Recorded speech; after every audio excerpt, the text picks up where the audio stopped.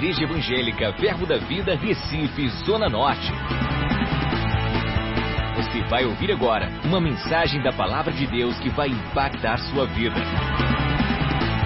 Abra seu coração e seja abençoado. Aleluia. Então, bom dia. A graça e paz, amém. Não sei se muitas vezes nós esquecemos que domingo, ele é o primeiro dia da semana. A segunda-feira é o segundo dia, por isso que tem esse nome. E nós damos as primícias ao Senhor, que nosso domingo é de buscar a Deus, aprender mais do Senhor. Muitas vezes nos envolvemos com tantas atividades no dia a dia que achamos que a semana começa na segunda. Não, para nós cristãos começa no domingo, damos como primícias. E ainda bem que estamos aqui na nossa primeira manhã da semana para aprender mais do Senhor, para adorar a Ele. Lembrando que o culto não é só receber, mas também entregar algo ao Senhor. O seu louvor, a sua adoração, o seu respeito, o seu temor, a sua honra. E quando nós honramos a palavra de Deus, quando nós paramos para ouvir a palavra de Deus, estamos honrando o próprio Deus. Se nós desprezarmos a palavra de Deus, se rejeitarmos a palavra de Deus, estamos rejeitando a Deus. Tem pessoas que dizem, eu tenho um Deus no coração. Não sei, só vamos saber pelos frutos. Porque existem pessoas que só dizem que tem Deus, mas é de boca para fora. Da mesma forma como você pode falar para um amigo seu, um colega seu, e dizer, eu gosto muito de você, mas as suas atitudes por trás dele é de falar mal, é de criticar, é de prejudicar. Então, seu comportamento não condiz com o que você fala. Então, a palavra de Deus também é da mesma forma. Não adianta somente nós decorarmos os 10 mandamentos, mas devemos praticar aquilo que a palavra tem dito. E o pastor Humberto nos instigou, semana passada, já vem nos instigado a proposta da oração. O poder que há através da oração. O que nós devemos fazer para podermos ter resultados na oração. E ele leu, eu acredito que foi na semana passada, um trecho desse livro aqui, A Arte da Oração. Esse livro ele está até disponível no Verbo Shop. E esse livro ele fala que é um manual sobre como orar. E eu queria ler uma parte desse livro que eu achei interessante. Quem escreveu foi Kenneth Hagin. E se você ainda não sabe, Kenneth Hagin foi o que fundou o Rema. E Pastor Bud, que é o apóstolo do Ministério Verbo da Vida, hoje ele está com o Senhor. Ele fez o Rema lá em Tulsa, em Oklahoma. E por um chamado divino de Deus, ele veio ao Brasil trazer essa palavra revelada. Então tudo que nós aprendemos, tudo que nós ensinamos aqui, está baseado na vida e experiência desse homem de Deus que andou praticando a palavra, principalmente na área de fé. Então na área de fé, Kenneth Hagin, ele é uma pessoa, podemos dizer assim, especializada no assunto. Hoje Kenneth Hagin está com o Senhor, ou seja, dormiu com o Senhor, partiu, está na glória. E ele escreveu algo nesse livro, e o bom é que pessoas experientes, eles podem transmitir ensinos através de livros. Aqui tem anos de experiência, décadas de experiência. E nós podemos ler isso em uma semana, alguns dias, e adquirir isso. E numa da parte de um dos capítulos, que é Conhecendo o Amor de Deus, ele fala assim: certa tarde, há alguns anos, eu estava deitado em minha cama, descansando entre o culto da manhã e da noite. Estava estudando com a minha Bíblia e com outro livro. Em meu espírito, não na minha mente, veio um entendimento que eu nunca havia tido antes sobre algumas coisas. Vi o seguinte versículo de uma maneira que eu nunca havia visto até aquele momento. O versículo está lá em 2 Coríntios 4, do 3 ao 4. Mas se o nosso evangelho ainda está encoberto, é para os que se perdem que está encoberto, nos quais o Deus deste século, que é Satanás, esse Deus é com D minúsculo, cegou o entendimento dos incrédulos. Então, quem cegou o entendimento dos incrédulos? Diga comigo, Satanás. Então, os incrédulos têm um entendimento cego. Eles não estão enxergando o que é para enxergar. Para que lhes não resplandeçam a luz do evangelho da glória de Cristo, o qual é a imagem de Deus. Então, Kenneth Hagin estava caindo uma revelação da palavra revelada. Naquele momento, o Espírito Santo conduzindo ele a compreender algo na palavra que ele estava praticando de uma maneira errada. Ele disse ainda, continuando no livro, vi o quanto estava errando o alvo ao orar pelos perdidos. Não tenho intenção de ser indelicado, mas apenas dizer, Deus, salve o tio John ou a tia Lucy. É tão eficaz quanto cruzar os braços e dizer, brilha, brilha, estrelinha. Então ele estava dizendo que a oração dele, Senhor, salva o tio John, salva a tia Lucy. Ele disse que era tão eficaz quanto cruzar os braços e cantar brilha, brilha, estrelinha, pronto, aquela música. E eu digo, uau, como assim? E por quê? Ele diz assim, Deus já fez tudo o que ele tinha de fazer para salvá-los. Deus já fez. E a gente pedindo algo para Deus fazer algo que ele já fez. E ele se posicionou, mudou a oração dele. Ele disse, eu estava orando errado. E olha o que ele diz, mas eu não sabia disso até aquela tarde. Então eu vinha orando daquela forma pelos meus próprios parentes. Naquela tarde eu ouvi o Senhor dizer ao meu espírito, nenhum ser humano em perfeito juízo dirigiria o seu carro pela rodovia a 100 km por hora, passando por sinais vermelhos e por sinais que dissessem perigo, ponte quebrada, e mergulharia na eternidade. Nenhum homem sem consciência dirigiria em alta velocidade, vendo perigo, perigo, e ele continuaria. Ponte quebrada, e ele continuando. Nenhuma pessoa em sã consciência. Mas quem é que faria isso? Uma pessoa embriagada, uma pessoa drogada, ele faria isso. A mesma coisa acontece espiritualmente. Pessoas estão indo por uma rodovia que vai ir direto a uma perdição eterna.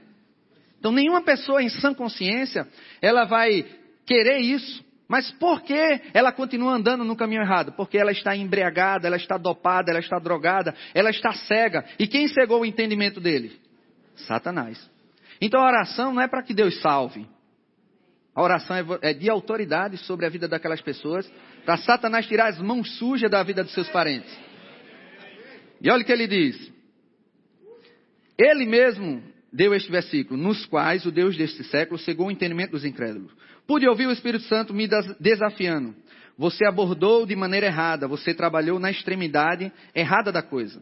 Você jejuou e orou para que eu fizesse alguma coisa. Eu fiz tudo o que tinha para fazer. O sangue já foi derramado. Isso é Deus falando com Kenneth Reagan. O sangue já foi derramado, o evangelho já foi dado, a luz já está aqui. Ela não pode brilhar por causa do que o diabo fez. O que você tem que fazer é quebrar o poder do diabo sobre eles. E ele falou que passou 15 anos orando por esses familiares. Em menos de 2 semanas, quando ele mudou a oração, eles se converteram. Então muitas vezes nós estamos mirando no alvo, mas não estamos sendo precisos. Da mesma forma, um navio, ele pode estar seguindo para o norte. Mas se ele estiver no curso errado, ele pode estar em direção ao norte, mas não chegar no porto. Então tem que fazer pequenos ajustes para ser preciso. Da mesma forma a nossa oração. Se nós formos precisos na oração, nós vamos ter respostas em nossa oração. Eu ouvi um certo homem de Deus falando, o pastor Humberto também falou várias vezes. Ele disse, muitas vezes os cristãos não gostam de orar, simplesmente pelo fato de não obter resultado nas orações. Porque você passa horas e horas orando, e quando sai, diga, e aí, cadê o resultado? Porque muitas vezes você não enxerga o resultado imediato. Não estou dizendo que aquela oração, por você não ver na hora, ela não teve efeito. Porque tem a oração, por exemplo, avivamentos. Você não ora uma noite. Orei na noite passada para vir avivamento pelo Brasil e hoje vai ter avivamento. Não, oração de avivamento são anos de construção de história de uma nação orando, de povo orando para vir avivamento. Então existe algo que é construído. Até a igreja de Oklahoma, lá de Kenneth Reagan, foi uma pessoa antes, não sei se foi décadas, e orou sobre aquele terreno. Então foi construído algo no reino do Espírito. Algo foi decretado. Existe tanta autoridade na nossa fala, que muitas vezes não acreditamos, achamos que é banal. Certa vez uma pessoa da minha família falou, ela estava falando coisas negativas, e eu disse, olha fulana, não fala isso não, porque acontece. Tudo que nós falamos chama a existência aquilo que não existe. Então se você chama a desgraça vai vir. Se você diz, não vai acontecer, sempre dá errado. Aí sabe o que é que vai acontecer? Vai dar errado. E na mesma hora essa minha familiar me indagou, não, Deus não vai permitir isso, porque Deus é bom. Como é que Deus vai permitir que algo aconteça, algo de ruim, eu falando algo de mal? Sabe por que Deus permite? Por causa da palavra. Primeiro, Deus ele é soberano. O que é soberania? Ele pode fazer o que quiser, na hora que quiser, sem prestar contas a ninguém. Ele pode fazer. Se ele quiser fazer isso assim com Satanás, e eles aparecer, Deus pode fazer. Deus pode fazer tudo que Ele quiser, sem pedir autorização. Ele diz, deixa eu ver assim, deixa eu pedir autorização a alguém. Não, a soberania dele, e essa soberania também é por causa da autoridade dele ter criado o universo. Só que o que acontece também? Deus exaltou a palavra dele. E a palavra de Deus também é soberana. Ou seja, se Deus falou, Deus não desfaz o que Ele falou. Porque a palavra vai funcionar. Que é um exemplo prático, logo no início, quando Deus criou Adão e Eva, Ele disse a Adão, se comeres deste fruto, que é da árvore do conhecimento do bem e do mal, certamente morrerás. Ou seja, a palavra de Deus foi estabelecida. Então Deus não muda, a palavra vai funcionar, se Ele comer do fruto, morre. O que aconteceu? Adão e Eva comeram do fruto. O que aconteceu com Adão e Eva? Morreram. Mas Deus podia fazer um Ctrl-Z, né, um desfazer? Podia. Mas por que Ele não fez? Porque a palavra é soberana. Então existem coisas que Deus estabeleceu, que Ele não volta atrás. Por mais que Ele deseje. Por exemplo, Deus quer que todo homem seja salvo e chegue ao pleno conhecimento da... Então a vontade de Deus é que alguns sejam salvos, que todos. Mas por que Deus não chega na presença de cada um, se manifesta, pega na garganta e diz assim, se converta? Ou mande um anjo, deixa a pessoa com medo e diga, vou botar um câncer se você não quiser ir para a igreja. Não, Deus não vai fazer isso porque Ele vai ferir algo que Ele criou, chamado livre-arbítrio. Então Ele não passa por cima da palavra dEle. Então, conhecendo a palavra de Deus, em Daniel 11:32 fala que o povo que conhece ao seu Deus, o povo que conhece a palavra de Deus, o povo que conhece os desígnios de Deus, a mente de Deus, o que Deus tem para nós, se tornará forte e ativo. Da mesma forma, se a gente não conhecer a palavra, não conhecer o que Deus tem para nós, nós vamos ser o contrário. Fracos e inativos. Não gerar resultados. Seremos débeis, tanto na fé quanto em várias outras situações. Então qual é o nosso objetivo? Conhecer a palavra que já foi dita por Deus, porque ela não vai mudar. Nós podemos rasgar o joelho de tanto caminhar, pedindo a Deus para dar algo para a gente. Muitas vezes Deus já deu, tem coisas que Deus já deu e você ainda pede. E quando nós descobrimos, nós paramos de sofrer. Eu queria que pudéssemos abrir a Bíblia em 1 João capítulo 5. Em 1 João capítulo 5, verso 14, olha o que diz. Esta é a confiança que temos para com Ele. Se pedirmos alguma coisa, segundo a sua vontade, Ele nos ouve. Então, para Deus nos ouvir, para Deus ouvir a nossa petição, o que é necessário? Pedir alguma coisa segundo a vontade dEle. Eu sei que muitas vezes, eu já orei muitas vezes assim, Pai, se for a Tua vontade, me dá isso. Pai, se for a Tua vontade, faz aquilo. Pai, se for a Tua vontade. Mas a fé, para ela funcionar, é necessário convicção, confiança, certeza. Em Hebreus capítulo 11, verso 1 diz, ora, a fé é a certeza das coisas que se esperam e a convicção de fatos que não se vê. Não existe nenhuma dúvida quando você precisa operar a fé. A fé é a certeza. Então, se colocarmos na nossa oração essa condicional, se for a tua vontade, estamos em dúvida. Mas, está me confundindo, pastor. Mas eu não estou dizendo aqui na Bíblia que se eu pedir alguma coisa segundo a vontade dele, mas a Bíblia não está restringindo você de saber a vontade de Deus. Você precisa descobrir a vontade de Deus e pedir a Ele. Pai, eu sei que a tua vontade é essa. Que eu tenha vida e vida em abundância. Eu estou abrindo a geladeira, estou vendo vazio. Essa não é a tua vontade, Senhor. É ter vida em abundância. Então você ora a Deus sobre a vontade dele que está escrito. E olha o que diz. E sabemos que Ele nos ouve quanto ao que lhe pedimos. Estamos certos de que obtemos os pedidos que lhe temos feito. Então se eu descubro a vontade de Deus, eu oro baseado na vontade dele. Eu tenho certeza absoluta que Deus está ouvindo minha oração, porque é a vontade dele. E a Bíblia ainda garante, olha, Deus não vai te colocar num tempo de espera. Fica aí, filho, na sala de espera, porque a oração não é assim tão fácil não, viu? Você tem que ralar mesmo, tem que suar, tem que jejuar, tem que esperar, porque eu não vou lhe dar tão facilmente, senão você vai ficar mimado. Não, não tem isso não. Tem pessoas que acham que tem que merecer para poder receber. Não, e você tira toda a generosidade de Deus. Porque Deus não é um vendedor. Que você fez algo, pronto, Deus, está pago, me dá agora. Aí, está vendido, toma aí. Não. Deus é galardoador, Ele é presenteador. presente. O que ele dá é presente. Deus não dá prêmio, não. O resultado da oração não é prêmio, é presente. O prêmio é porque você se esforçou e diga, sou vencedor, agora eu mereço isso. O resultado da oração não considere como prêmio, mas como presente. A única coisa que temos que fazer é crer. E qual é a parte de Deus? Fazer.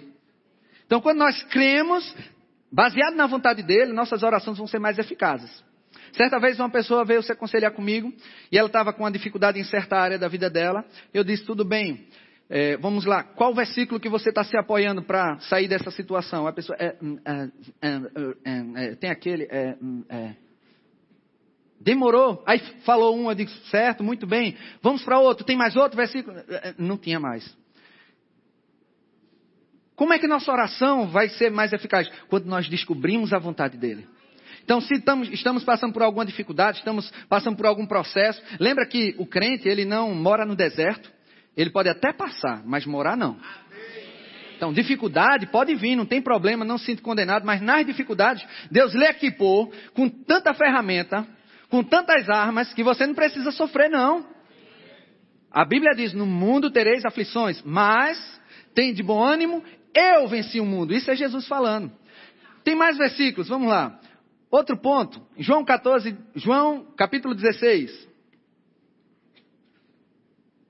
Nós sabemos que Deus, ele é um Deus trino, Deus Pai, Deus Filho e Deus Espírito Santo.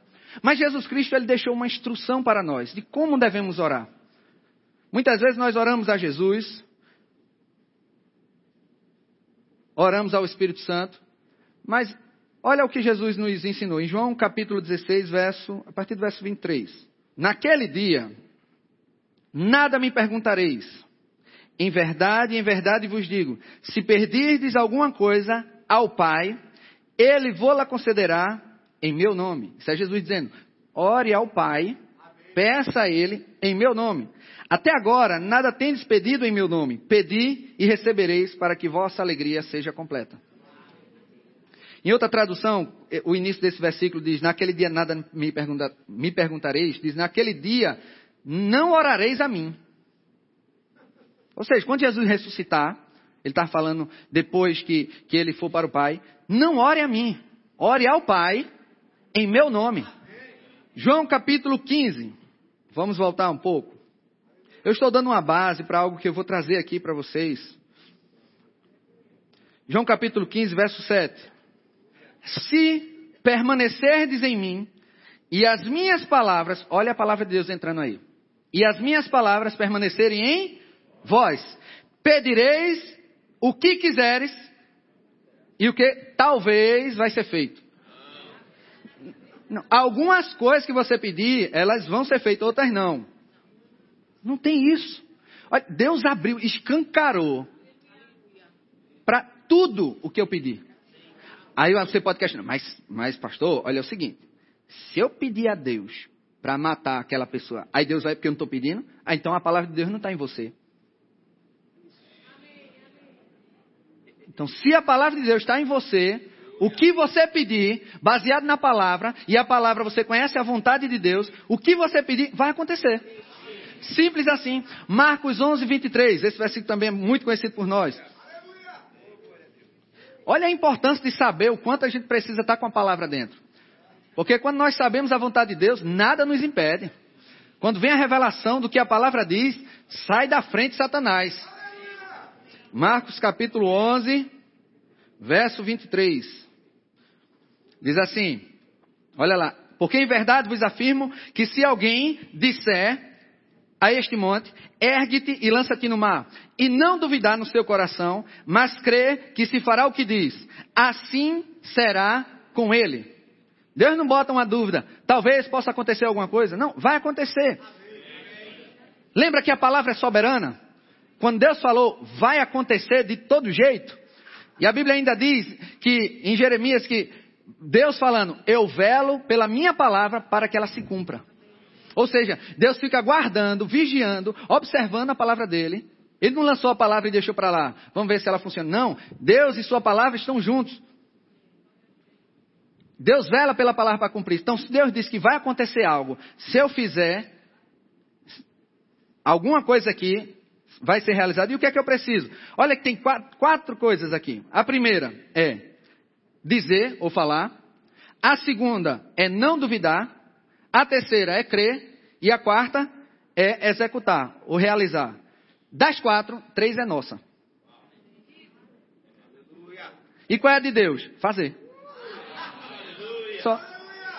Então, peraí. O que eu preciso fazer só são esses 3 passos? É o quê? Falar, não duvidar e crer. Pronto. E o crer não é crer, um dia vai acontecer. Isso não é crer, isso é esperança, isso não é fé. Até porque no verso 24, se a gente continuar, vemos isso. Por isso vos digo que tudo quanto em oração pedirdes, crede que recebestes, e será assim convosco. Então crer não é que um dia vai acontecer, é crer que já tem. Então vamos lá, repetindo. Falar, não duvidar e crer que já recebeu. Aciona a lei da fé. Acontece. Simples assim. Pessoas podem até dizer, não, mas Deus não queria dizer isso na sua palavra. Isso é uma maneira de querer justificar um fracasso. Não, se Deus não quisesse dizer, porque Ele disse. Não, a palavra é clara. Olha, tem um salmo que é tão simples de entender. O Senhor é meu pastor e nada me faltará. Não é simples? Sabia que tem gente que ainda complica? Não, não é bem assim. Eu não sei para onde a pessoa quer fugir disso. Está claro, Deus é o meu pastor e nada me faltará. Mas, pastor, eu não estou vendo, está vendo falta na minha casa. Então o problema não é Deus. A Bíblia diz em Provérbios que a estutícia do homem perverte o seu caminho, mas o seu coração é que se ira contra Deus. Na Bíblia a mensagem diz mais ou menos assim, que quando o homem faz algumas coisas erradas, desvia o caminho deles e ele coloca a culpa no eterno. O nosso fracasso não tem que colocar a culpa na palavra. O que é imutável aqui é a palavra de Deus. Ela sempre vai funcionar. Então, quando nos apoiamos na palavra, nós nos certificamos que estamos em cima da palavra. Não tem tempestade, não tem abismo, não tem nada. Tudo vai ser seguro. Lembra de uma parábola que Jesus disse da casa construída sobre a rocha e a casa construída sobre a areia? Tanto uma casa quanto outra receberam tempestade, vento, água. Mas uma desabou e a outra não. A que desabou, obviamente, estava construído sobre a areia. Mas a que não desabou, estava construído sobre a rocha. E quem a palavra de Deus comparou à rocha? Aquele que pratica Não é só o conhecer, é praticar. Então, se a Bíblia nos dá instruções de como fazer, de como executar, o que devemos fazer na palavra, devemos ir atrás. No próprio livro de Kenneth Hagin, eu vi uma afirmação que eu achei impressionante. Ele diz assim: muitas pessoas falam de Deus, mas para os incrédulos, Deus, ele é somente Deus. Mas para nós, Deus é nosso Pai. Quando tiramos essa condição de achar que Deus é algo distante, que Deus não deseja algo bom para a gente, quando aprendemos que Deus quer o nosso bem, nós vamos andar de maneira diferente. Nós não vamos ter aquela falsa humildade. Deus, olha, eu não queria te interromper. Eu sei que você é muito ocupado. Se tiver um tempinho e conseguir isso para mim. Não. O seu pai pode ser até um bom exemplo para você, não sei. Mas você como pai, um filho pedir algo importante para a vida dele, você vai ficar negando, não dando nada a ele? Só se você não tiver a palavra no seu coração. Porque os pais querem dar coisas boas aos nossos filhos. E a Bíblia diz, Deus, imagina Deus. Se nós, como homens, sabemos dar coisas boas aos nossos filhos, quanto mais Deus está lá no céu. Então Deus, ele tem esse desejo de dar muito mais para a gente. Além do que nós pedimos, pensamos ou imaginamos. E tem algo que Deus deu para nós utilizarmos, que se chama o batismo com o Espírito Santo, que é o revestimento de poder. Existe um benefício tão grande no batismo com o Espírito Santo, que eu queria abrir com vocês. Vamos lá em 2 Pedro, no capítulo 1, no verso 3.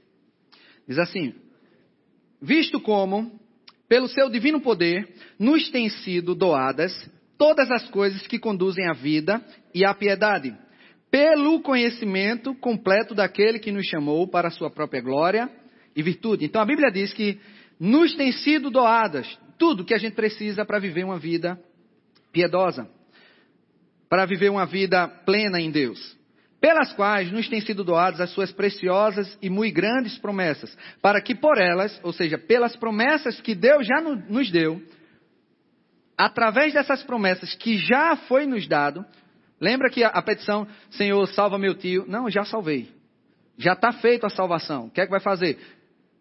Orar para que o entendimento deles seja aberto, orar a autoridade sobre a vida deles, para que eles possam conhecer a verdade e pelo livre-arbítrio deles, eles possam confessar Jesus. Olha o poder da palavra. Confessar, o que é que ele faz? Falar, não duvidar na obra redentiva e crer. Aí Deus vai fazer o quê? Salvar aquela vida. Então por isso que é necessário a salvação, o falar, que para acontecer algo é necessário a fé operar. A Bíblia diz que este é o espírito da fé. Crie, por isso falei. Para a fé funcionar, precisa falar.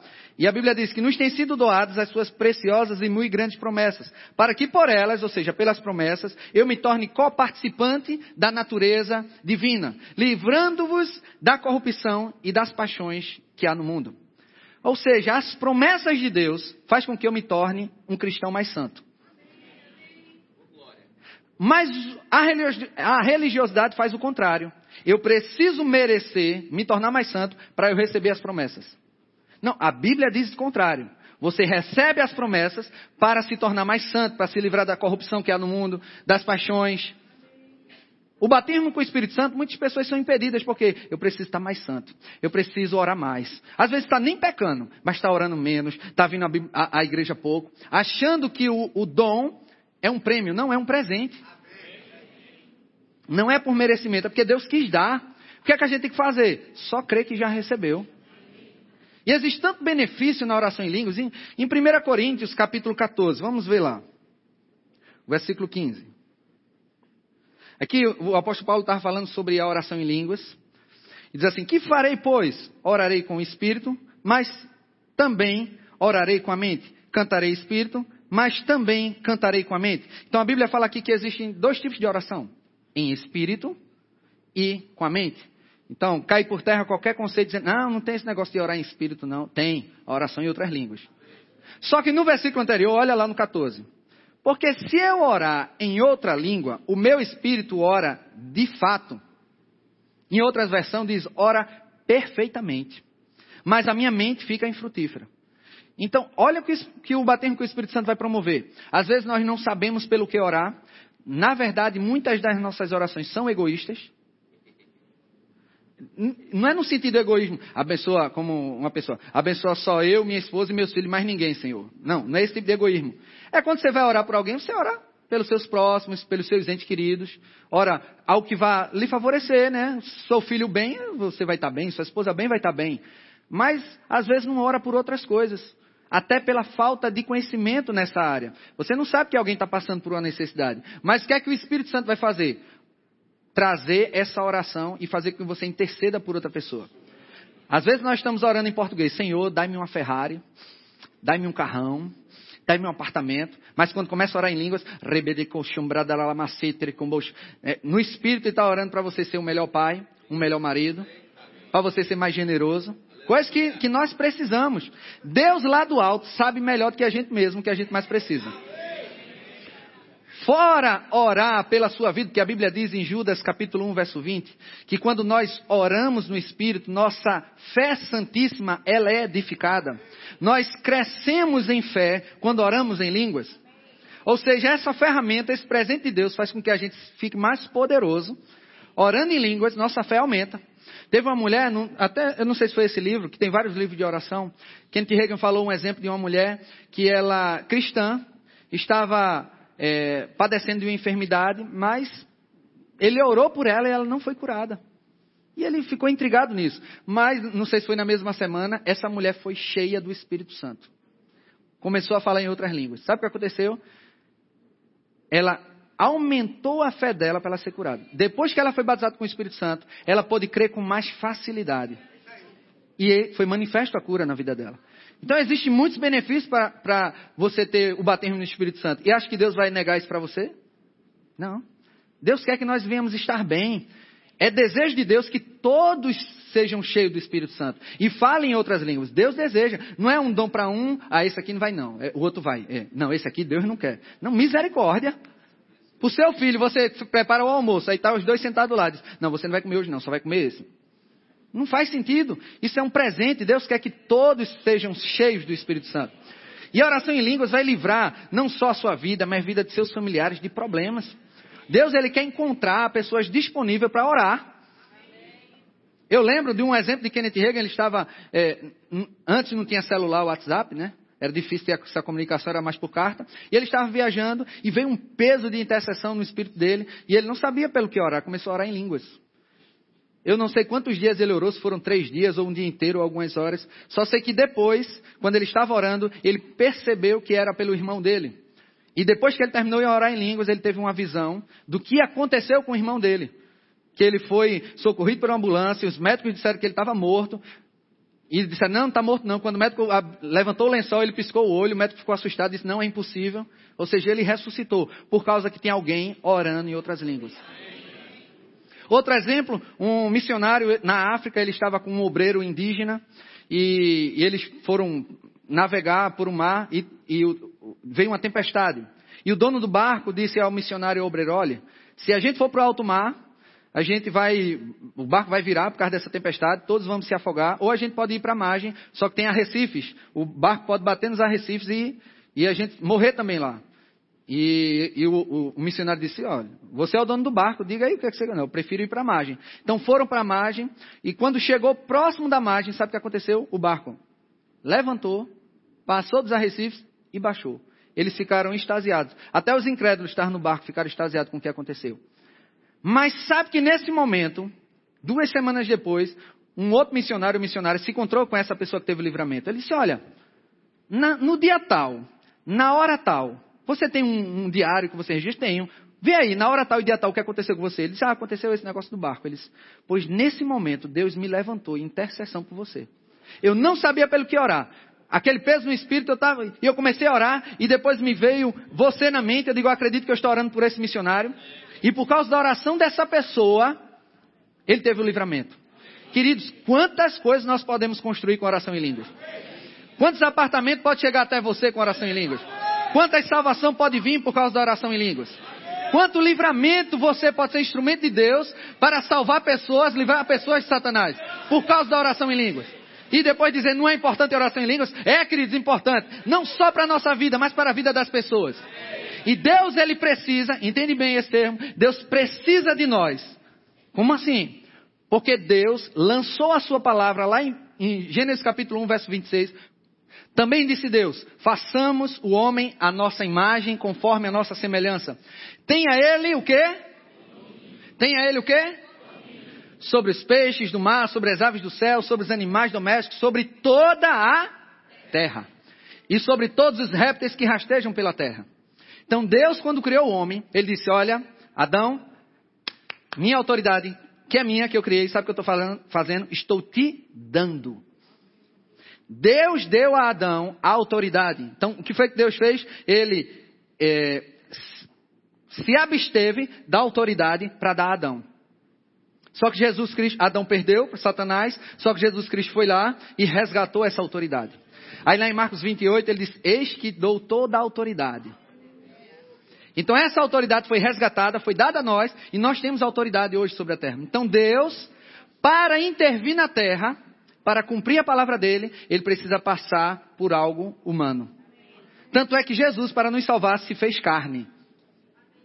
Porque Deus, ele não é ilegal. Então nós somos cooperadores de Deus. Então para Deus intervir, ele levanta pessoas. Por que Deus não faz chover dinheiro aqui? Para construir presídios, construir asilos. Misericórdia. A gente tem que fazer que as pessoas não vá para o presídio, né? Asilos, hospitais, creches, para cuidar do povo. Por quê? Porque Deus precisa de nós aqui na terra. Da generosidade dos homens daqui da terra e das mulheres daqui da terra. Então o que nós vamos fazer? Nós vamos ser instrumentos de Deus. Instrumentos de Deus para que Deus possa nos usar. Talvez nós não saibamos a vontade dele em relação ao propósito na vida de alguma pessoa. Eu queria chamar o grupo de música. Ao propósito da vida de alguma pessoa. Para isso, nós temos o Espírito Santo, que ele conhece a mente de Deus, ele sabe o que Deus quer. E quando nós fazemos isso, oramos em línguas, nós estamos fazendo a oração perfeita. Estamos intervindo no reino do Espírito, trazendo à existência algo do reino do Espírito e manifestando no reino natural, por causa da oração em outras línguas. Então, se você ora em línguas, devemos aumentar nossa oração em línguas. A Bíblia diz que a mente fica infrutífera. Então se seu trabalho permite isso, você não trabalha muito com a mente, mas, por exemplo, você está dirigindo, você pode orar em línguas. E começa a orar em línguas. E Deus vai estar ali usando para intervir, fazendo alguma coisa. Se você, mulher, está varrendo a casa, lavando os pratos, cuidando do menino, mulher mais dinâmica, né? Faz várias coisas ao mesmo tempo. Então eu acho por isso que ora mais em línguas.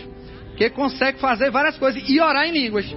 Vê coisa boa? E Deus poder lhe usar, lhe aperfeiçoar por dentro, para você intervir na vida das pessoas. E outra, você que já orou em outras línguas e parou de orar, sabe que Deus não tirou esse dom de você. E como é que faz para orar, pastor? É só começar. É simples assim. Mas eu pequei. Aí pede perdão, ora em línguas, para que o poder de Deus aumente em você, para lhe livrar das paixões, das corrupções que há no mundo. É simples. Acesse já nosso site verbozonanorte.com, além das nossas redes sociais no Facebook, Instagram e nosso canal no YouTube pelo endereço Verbo Zona Norte Recife. Ou entre em contato pelo telefone 81 30 31 5554 e seja abençoado.